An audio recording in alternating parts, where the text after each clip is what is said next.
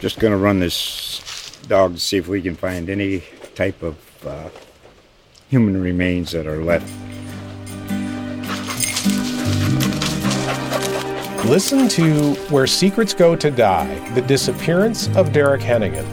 From the Detroit Free Press, a new podcast set in the woods of Michigan's Upper Peninsula. Available on Apple, Spotify, Freep.com, or wherever you get your podcasts. From the newsroom of the Rockford Register Star, here's what's new today.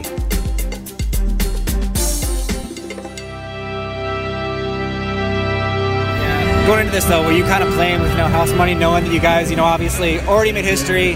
You guys, no matter what happens to this game, you guys already have your best finish in program history. Yeah, last night when we were watching film, we were like, we're the underdogs going into this game. We weren't expected to win, so as long as we gave it our all, we were happy with how we did. We wanted to get first, but we still got second place in state, so that's something to celebrate. And a lot of you guys will be back next year, so that's got to make you feel good too. Also, Danville probably, for one, they'll move up to 2A, they won't be here. So whoever comes out of the NUIC is going to have a good chance again next year. Oh, yeah. I think that next year, we don't have very many seniors, so I think next year we're going to have a really good chance of coming back here as long as we keep working to beat. Because we have a really tough conference, we have a really tough sectional, so that's really going to be the main focus next year is working to get out of the sectional again. Are you guys going in with sort of a nothing to lose mentality, knowing that you guys you're huge underdogs, no matter who comes into this game, you're going to be an underdog. But that, obviously, on top of that, the fact you guys are, already made history with your program.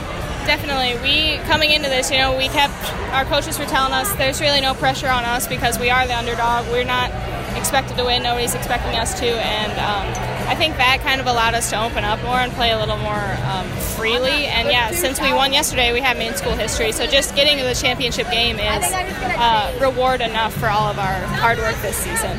What you guys accomplished this year, I think it's the most program victories, right? I believe, I want to say now 31-5. Yep. So as far as that goes, knowing you guys are finishing second for the first time, you sort of come into this one sort of knowing, like, talking about it yesterday, knowing that you guys already kind of are playing with house money here. Yeah, we talked about it. You have nothing to lose. We don't have any sort of pressure on us. Let's just go out there and play some basketball. And, even at halftime, we were in there and the kids said, let's just go out and enjoy it. They played hard, but enjoy the fact that you're on the floor. This is the last time you're going to play together.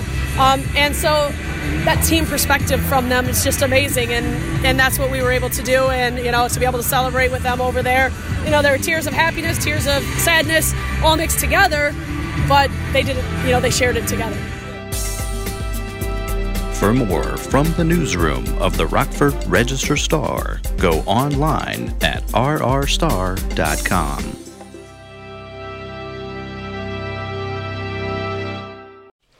Just going to run this dog to see if we can find any type of human remains that are left. Listen to Where Secrets Go to Die, The Disappearance of Derek Hennigan.